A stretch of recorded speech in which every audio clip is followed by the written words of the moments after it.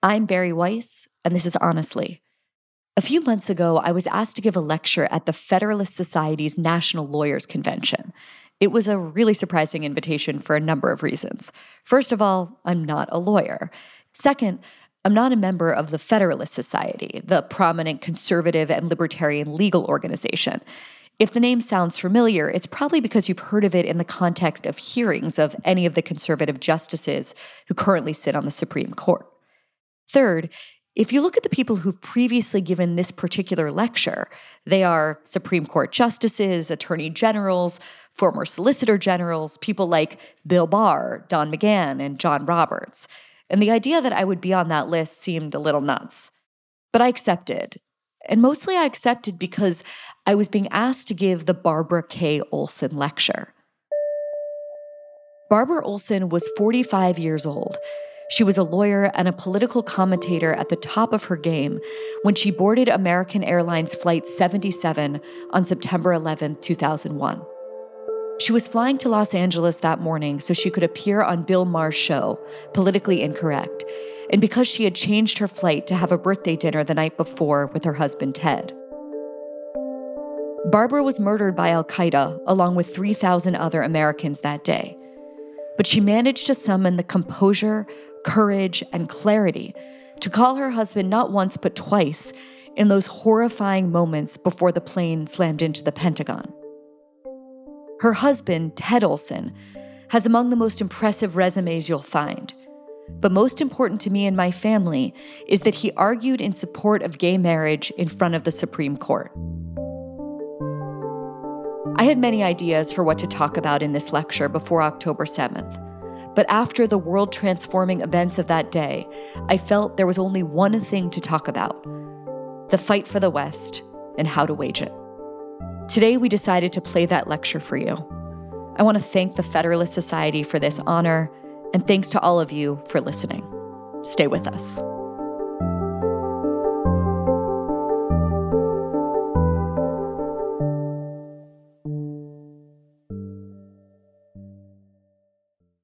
Listeners of Honestly have probably heard me talk about Sapir, a quarterly journal edited by my friend and former colleague Bret Stephens, and for good reason.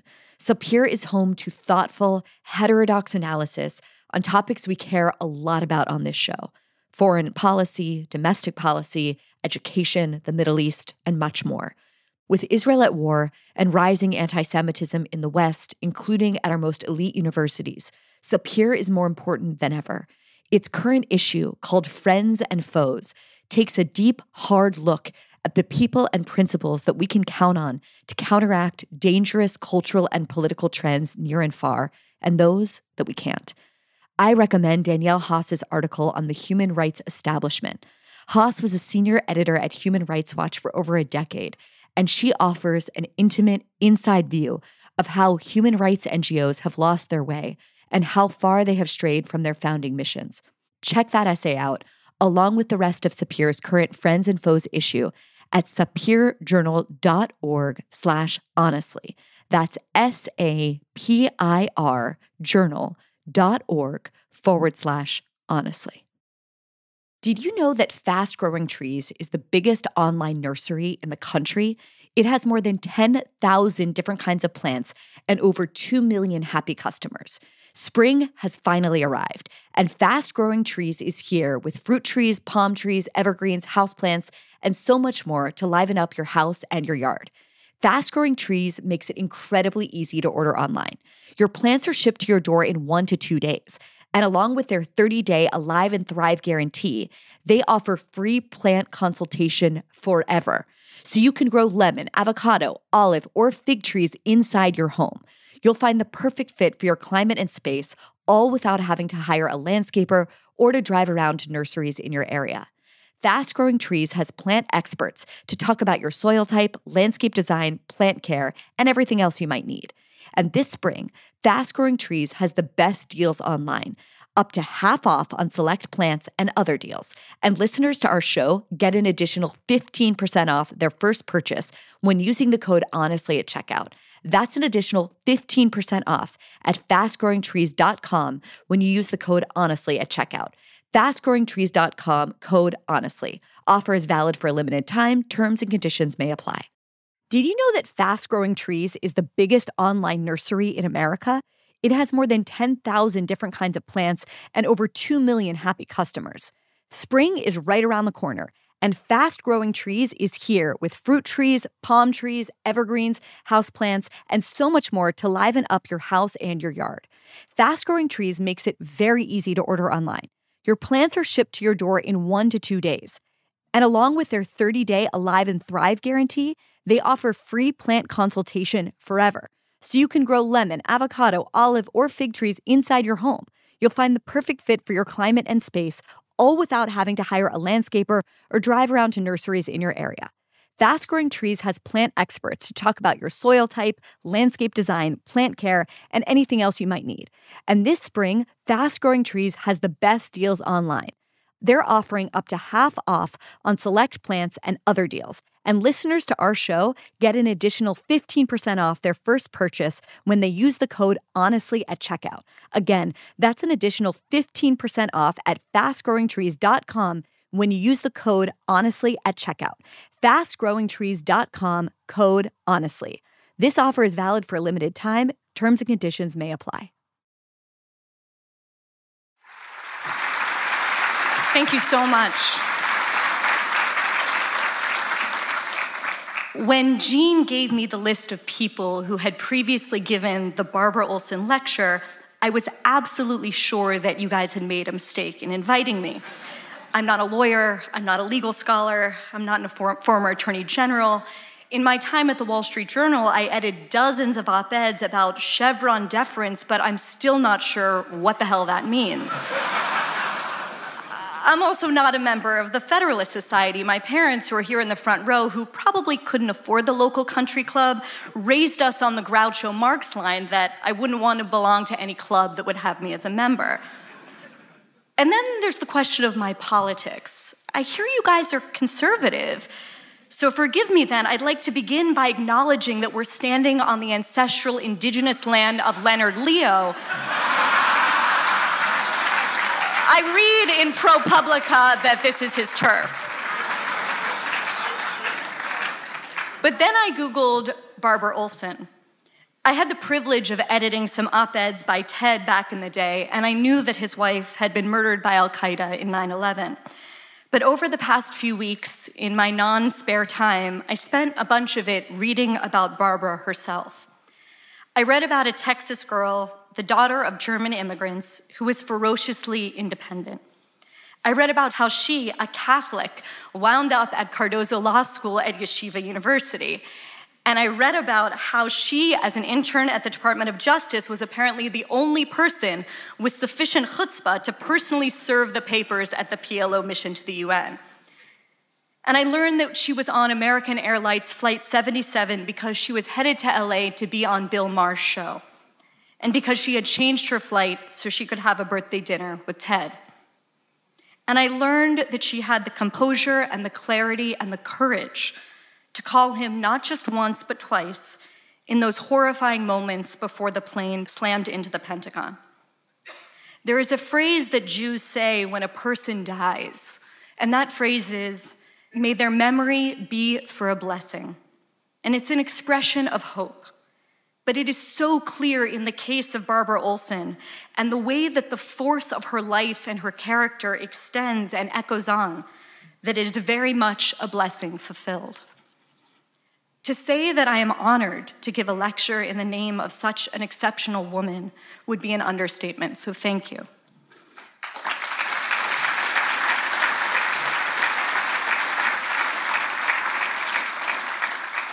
It is also, since the massacre of October 7th, a date that will be seared into the memory of civilized people alongside September 11th, profoundly fitting. I don't think it's a coincidence that Israel is the only country outside of America which is home to a 9/11 memorial bearing every single one of the victims' names. And of course, that is what we must talk about tonight, the civilizational war we are in. The war that took the life of Barbara Olson and 3,000 other innocent Americans on that morning of September 2001. and the war that came hideously across the border from Gaza into Israel on that Shabbat morning a month ago. The war that too many foolishly thought had ended. The physical war currently raging in the Middle East with these questions about the right way to defeat Hamas and other members of the jihadi death cult, the kind of operation Israel should be pursuing in Gaza, how America should abandon its fatal appeasement of Iran, and 100 other strategic questions, those are subjects for another speech, and one for which there are many more qualified people to deliver. Tonight, I'd like to talk about the war of ideas, of conviction, and of will that faces us as Americans. I want to talk about the stakes of that war and how we must wage it fearlessly and relentlessly if we seek to build a world fit for our children and if we want to save America itself. By the time Americans woke up on October 7th, 2023, it was clear that what had unfolded while we slept was not like previous wars or battles that Israel had fought in its 75-year history. This was a genocidal pogrom. It was a scene out of the places that Jews had fled, a scene out of the history of the Nazi Holocaust, or the European pogroms before that, or of the Farhud, the 1941 massacre of Jews in Baghdad, a city that, it's hard to believe now, was 40% Jewish at the beginning of the 20th century. All of these scenes reminding us of Israel's necessity. The Hamas terrorists came across the border into southern Israel on foot and on motorbike. They came by truck and by car and paraglider. And they came with a plan. They came to Israel to maim and to murder and to mutilate anyone that they could find. And that is what they did. These were Cossacks with smartphones. They called their families to brag that they had murdered Jews. Dad, I killed 10 Jews, said one. Others filmed the slaughter from their GoPros. Some used cell phones of the victims themselves to upload the footage of their torture and their murder, so their families would have to encounter it first on their Facebook pages. In all of this, the terrorists are laughing. They are euphoric. There is no one who has watched that horrifying, unedited footage who fails to note the hideous glee of the butchers. Some Israelis were literally disappeared on October 7th, and I'm not talking about the hostages. I'm talking about people that were burned at such high heat that volunteers are still sifting through the bones and the remnant teeth to identify them. But more than 200 people are currently being held hostage by Hamas, and more than 1,400 were murdered in those terrible hours. Among the dead are some 30 American citizens, and there are at least 10 Americans among the hostages. All of which is why the immediate analogy the world reached for was to 9/11. As with 9/11, the terrorists caught their victims by surprise on a clear blue morning. As with 9/11, the spectacle and the savagery were the point. As with 9/11, the terrorists notched points on their sadistic scoreboard, taking from us not just precious lives, but our sense of safety and security. They changed something within us. But the difference between 9/11 and 10/7, two massacres of innocent people, symbols to their killers of Western civilization, was the reaction to the horror. The difference between 9/11 and 10/7 was that the catastrophe of 10/7 was followed on October 8th by a different kind of catastrophe, a moral and spiritual catastrophe that was on full display throughout the West before the bodies of those men and women and children had even been identified. People poured into the streets of our capital cities to celebrate the slaughter. In Sydney, crowds gathered at the Opera House cheering, "Gas the Jews." People rejoiced on the streets of Berlin and London and Toronto and New York and Paris. Then came BLM Chicago using the paraglider, a symbol of mass death, as a symbol of freedom. Then came posters across our campuses calling for Israel to burn. Then came our own offices at the Free Press in New York City, vandalized with F Jews and F Israel. Then came Harvard's task force to create safe spaces for pro-Hamas students. And then, as thunder follows lightning, more dead Jews. An anti-Israel protester outside of Los Angeles killed a 69-year-old Jewish man this week for the apparent sin of waving an Israeli flag, though NBC's initial headline made it hard to follow. Man dies after hitting head during Israel and Palestinian rallies in California, officials say. In lockstep, the social justice crowd, the crowd who has tried so hard to convince us that words are violence, insisted that actual violence was a necessity, that rape was resistance, that torture was liberation. University presidents who leapt to issue morally lucid condemnations of George Floyd's killing or Putin's war against Ukraine offered silence or mealy-mouthed pablum about how the situation is complex and how we need to think of both sides, as if there's some kind of equivalence between innocent civilians and jihadists. But the most alarming of all were the young people who threw their support not behind the innocent victims of Hamas terror, but behind Hamas and genocide. At George Washington University, just down the road, students projected the words, "Glory to our martyrs," and "Free Palestine from the river to the sea" in giant letters on a campus building. At Cooper Union in Manhattan, Jewish students had to hide in the library because a mob was pounding on the door. At Columbia, my old professor, Joseph Massad, called the slaughter awesome.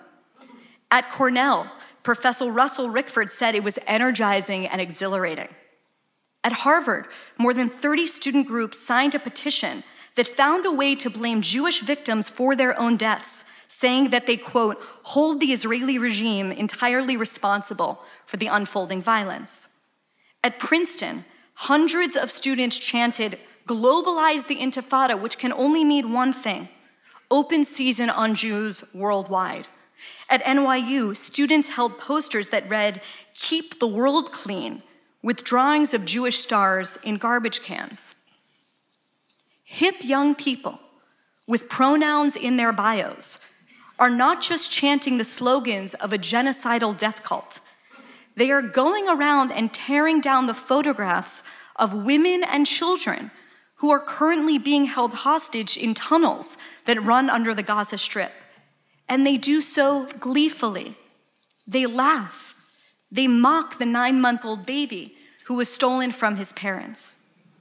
And in doing so, they are tearing down, or at least they are trying to tear down, the essence of our common humanity, or perhaps even the reality that the hostages were taken at all.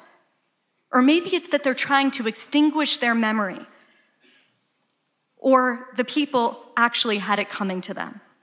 Or maybe, and I say this as the mother of a young child in whose face I see the face of every single child being held captive, they are trying to tear down the divine image that is at the very root of our civilization's conception of the dignity and the equality of every human life. What could possibly explain this? The easy answer is that the human beings who were slaughtered on October 7th were Jews, and that anti-Semitism is the world's oldest hatred, and that in every generation, someone rises up to destroy us. They tried to wipe us out, they failed, let's eat. That's the oldest Jewish joke in the world. But that's not the whole answer. And that's because the proliferation of anti-Semitism, as always, is a symptom. When anti-Semitism moves from the shameful fringe into the public square, it is not about Jews. It is never about Jews. It is about everyone else. It is about the society or the culture or the country where it is being allowed to proliferate. Anti-Semitism is a warning system. It is a sign that the society itself is breaking down, that it is dying. It is a symptom of a much deeper crisis, one that explains how, in the span of a little over 20 years since September 11th, educated people now respond to an act of savagery not with a defense of civilization, but with a defense of barbarism. It was 20 years ago, when I was a college student, that I began to encounter an ideology that drives the people who tear down the posters. It was 20 years ago that I started writing about this ideology that seemed to contradict everything I had been taught since I was a child. At first, the things I encountered, like postmodernism and postcolonialism and postnationalism, seemed like wordplay or intellectual games, little puzzles to see how you could deconstruct just about anything. But what I came to see over time was that it wasn't going to remain an academic sideshow, and that it sought nothing less than the deconstruction of our society from within. This ideology seeks to upend the very ideas of right and wrong. It replaces the basic ideas of good and evil with a new rubric: the powerless, good, and the powerful, bad. It replaces lots of things like that: colorblindness with race obsession, ideas with identity, debate with denunciation and deplatforming, persuasion with public shaming, the rule of law with the fury of the mob. People were to be given authority in this new order, I learned, not in recognition of their gifts, their hard work, their talents, their accomplishments, or their contributions to society, but in inverse proportion to the disadvantage their group had suffered, as defined by radical ideologues. And so, as an undergraduate, I watched in horror, sounding alarms as loudly as I could back then. I was told by most adults, including Jewish communal leaders, that, yeah, it wasn't great, but don't be so hysterical. Campus were always hotbeds of political radicalism, they said, and this ideology, they promised me, would surely dissipate as young people made their way into the world. They were wrong. It did not do that. Over the past 2 decades, I saw this inverted, morally perverse worldview swallow all of the sense-making institutions of American life. It started in the universities. Then it moved beyond the Quad to cultural institutions, including some that my wife and I know well, like the New York Times, as well as to every major museum, philanthropy, and media company. It has taken root in the HR departments of every major corporation. It is inside our high schools and even our elementary schools. And of course, as everyone in this room knows, it has come to the law itself. When you see a federal judge shouted down at Stanford, you are seeing this ideology at work. When you see people screaming outside of the homes of certain Supreme Court justices, causing them to need round-the-clock security, you are seeing its logic. The takeover of core American institutions by this ideology is so comprehensive that it's hard sometimes for people to even notice it because it's everywhere. Now, for Jews, there are obvious and glaring dangers in a worldview that measures fairness by equality of outcome rather than by equality of opportunity.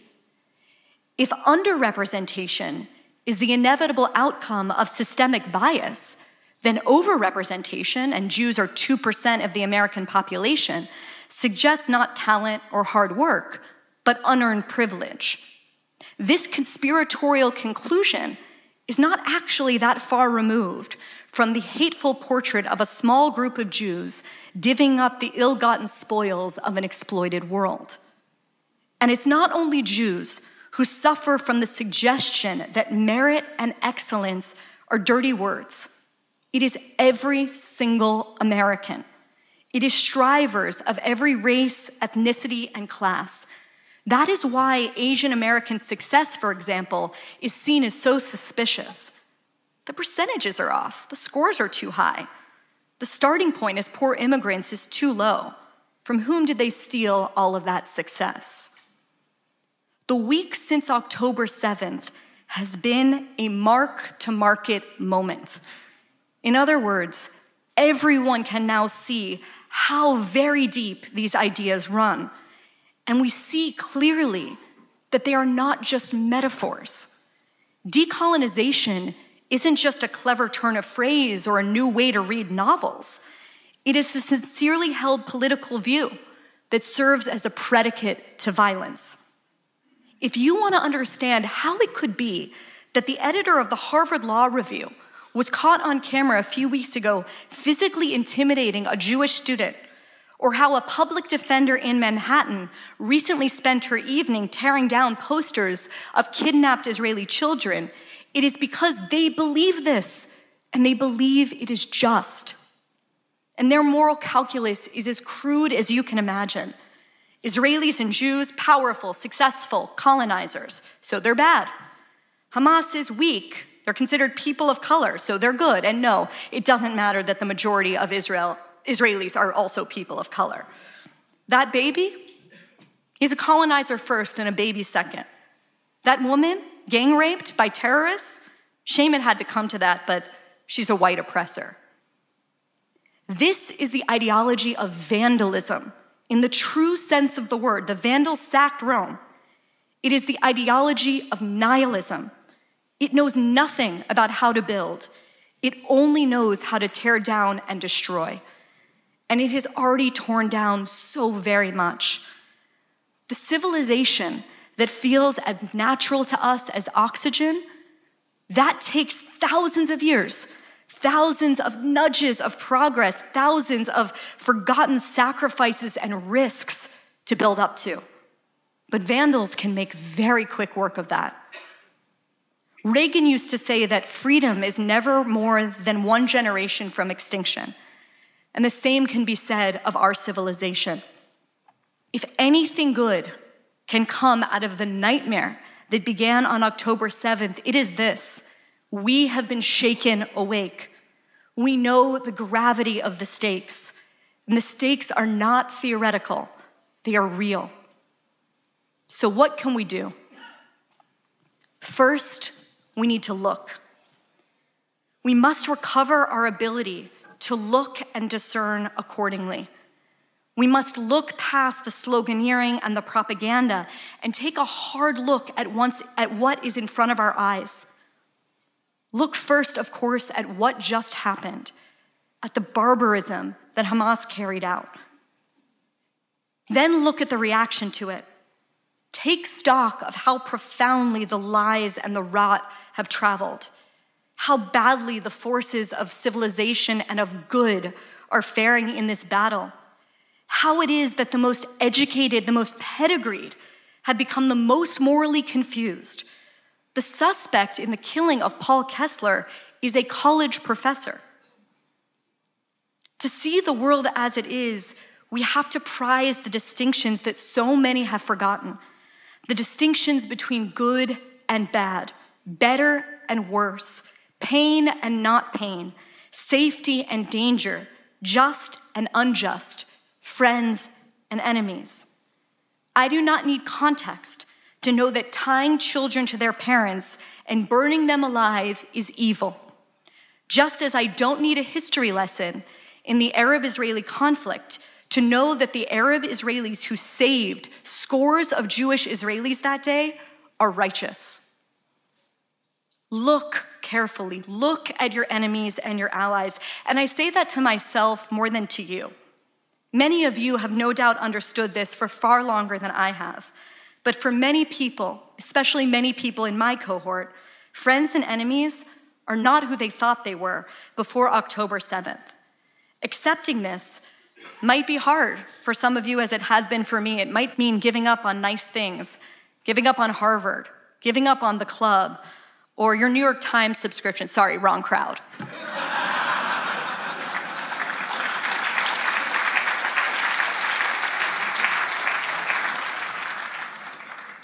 But you get my point. The point is that things, prestige, they are not the point of our lives. Harvard and Yale don't give us value. We give us value. Something beyond ourselves gives us value. The something that is visible in the faces of so many people before me right now. And in recognizing allies, I'll be an example right now. I am a gay woman who is moderately pro-choice. I know that there are some people in this room who don't believe that my marriage should have been legal. And that's okay, because we're all Americans who want lower taxes.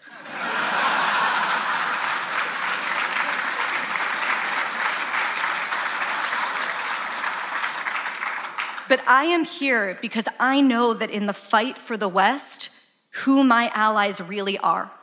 And they are not the people who, looking at facile external markers of my identity, that I might imagine them to be. My allies, true allies, are people who believe that America is good.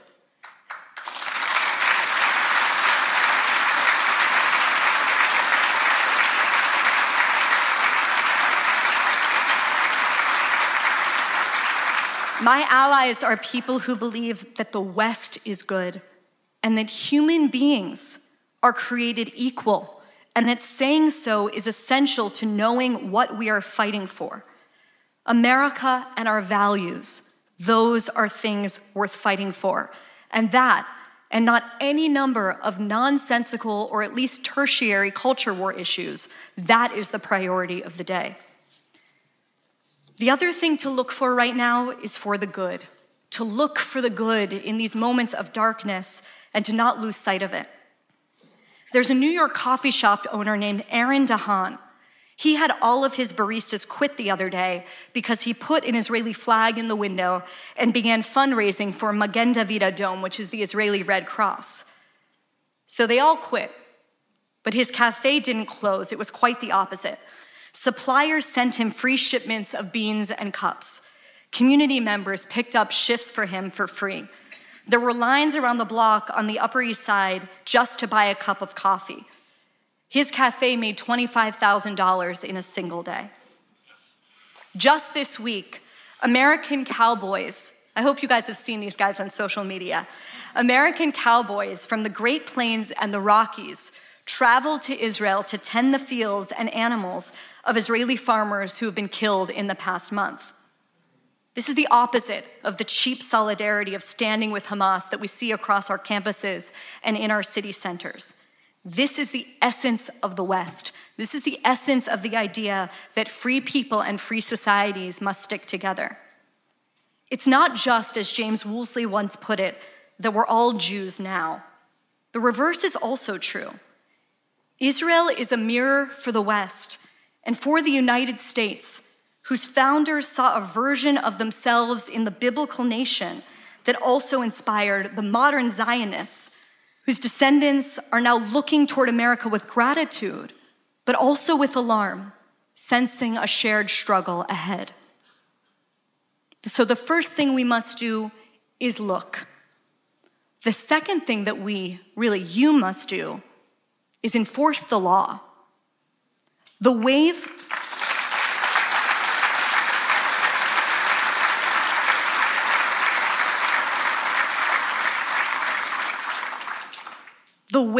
of the so-called progressive prosecutors that have been elected across many of our cities has proven to be an immensely bad thing for law and order in cities across America. It turns out that choosing not to enforce the law doesn't actually reduce crime. It promotes it. And it is no coincidence that many of the same activists who have pushed to defund the police are now the people physically harassing Jews in our streets. Everyone in America deserves equal protection, not only of the law, but from the forces of chaos and violence. In Brooklyn, there have been an unconscionable number of violent attacks against Orthodox Jews over the past decade, and they've been correctly identified as hate crimes. But they're also simply crimes that, if the law were upheld, would be far less likely to happen, whatever their motivation. Masking at protests is illegal in many states so that it doesn't become an attempt at mass intimidation a la the KKK. Now, maybe that's a good idea, maybe it's a bad one, but in nearby Virginia, it happens to be the law. And yet, as David Bernstein recently pointed out in Eugene Volok's blog, at George Mason University's Fairfax campus, nearly all of the protesters at a recent Student for Justice in Palestine rally were masked, completely covered. Were they punished for breaking the law? I suspect if they had, we would have read about it. The rallies that we're seeing right now would likely be less susceptible to erupting in violence if the attendants weren't covering their faces. So don't allow selective enforcement of this law or any others. If neo-Nazis and white supremacists can't do it, then neither can Hamas sympathizers.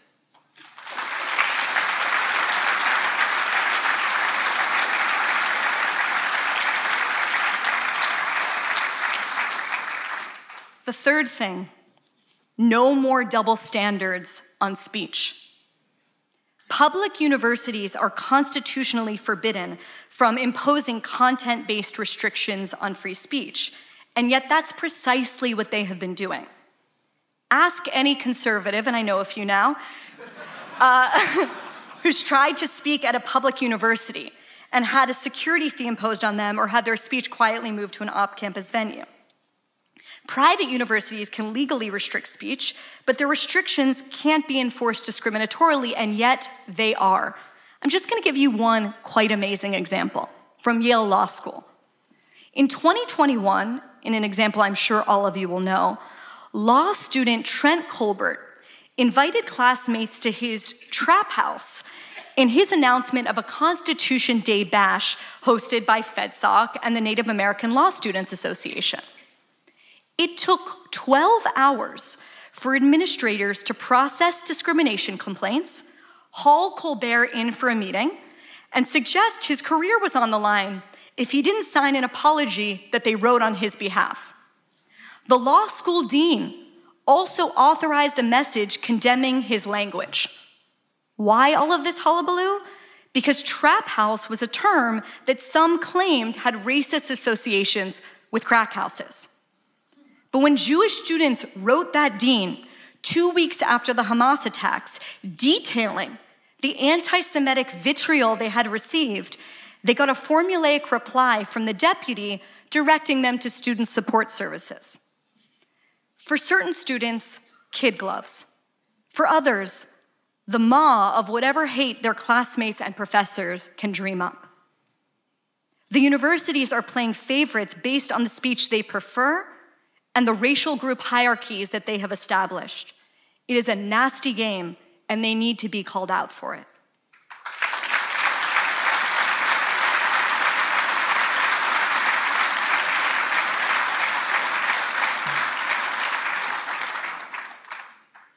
Fourth, and this is my last, accept that you are the last line of defense and fight, fight, fight.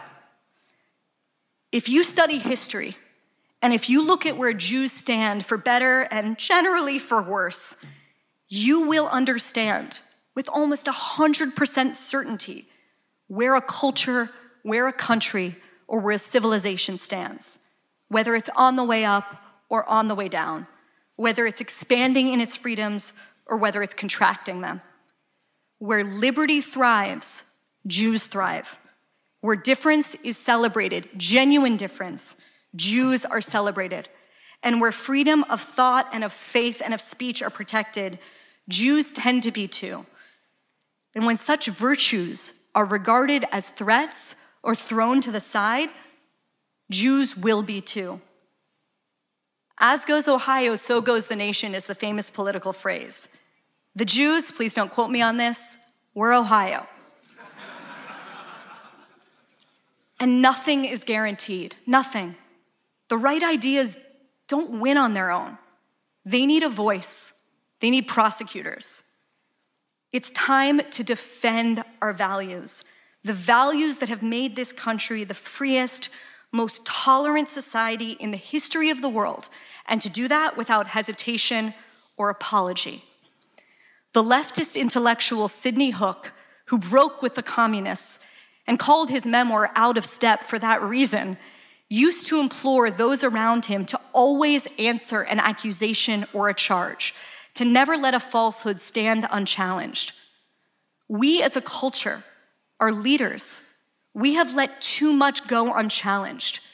Too many lies have spread in the face of inaction that's come as the result of fear or wanting to be polite. No more.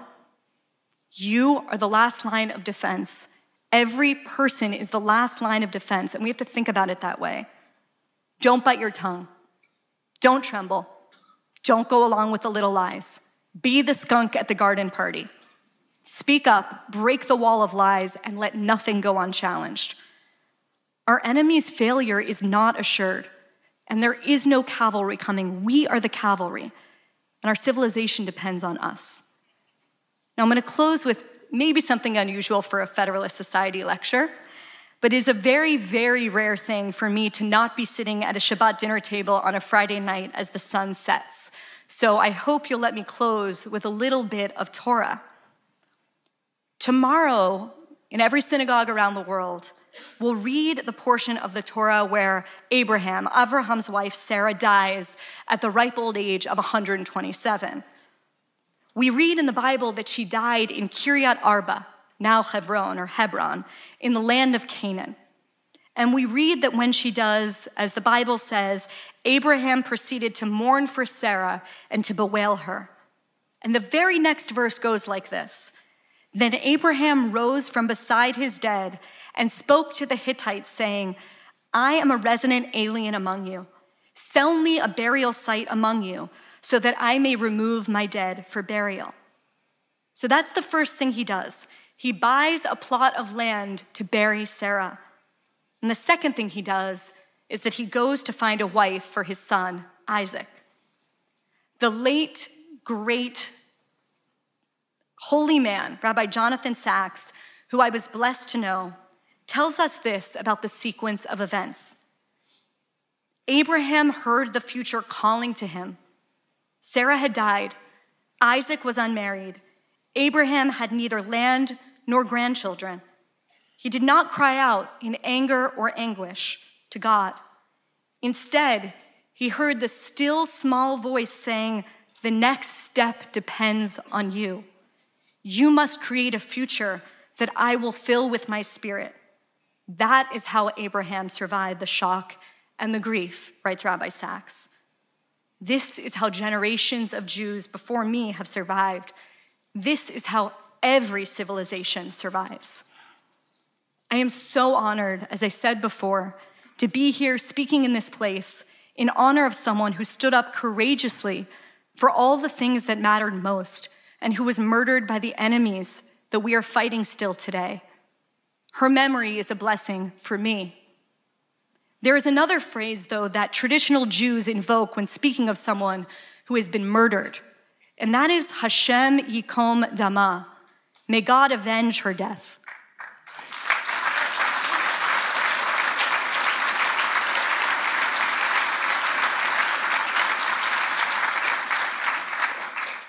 We human beings leave vengeance in the hands of God, but fighting is for all of us, especially when there is something so precious worth fighting for. Ted once said of Barbara that Barbara was Barbara because America, unlike any place in the world, gave her the space, freedom, oxygen, encouragement, and inspiration to be whatever she wanted to be. There is no place like this country. There is no second America for us to run to if this one fails. So get up and fight for our future. This is the fight of and for our lives.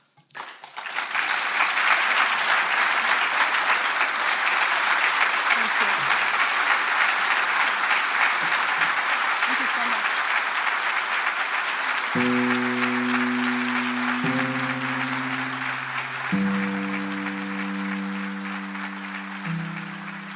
Thanks, as always, for listening.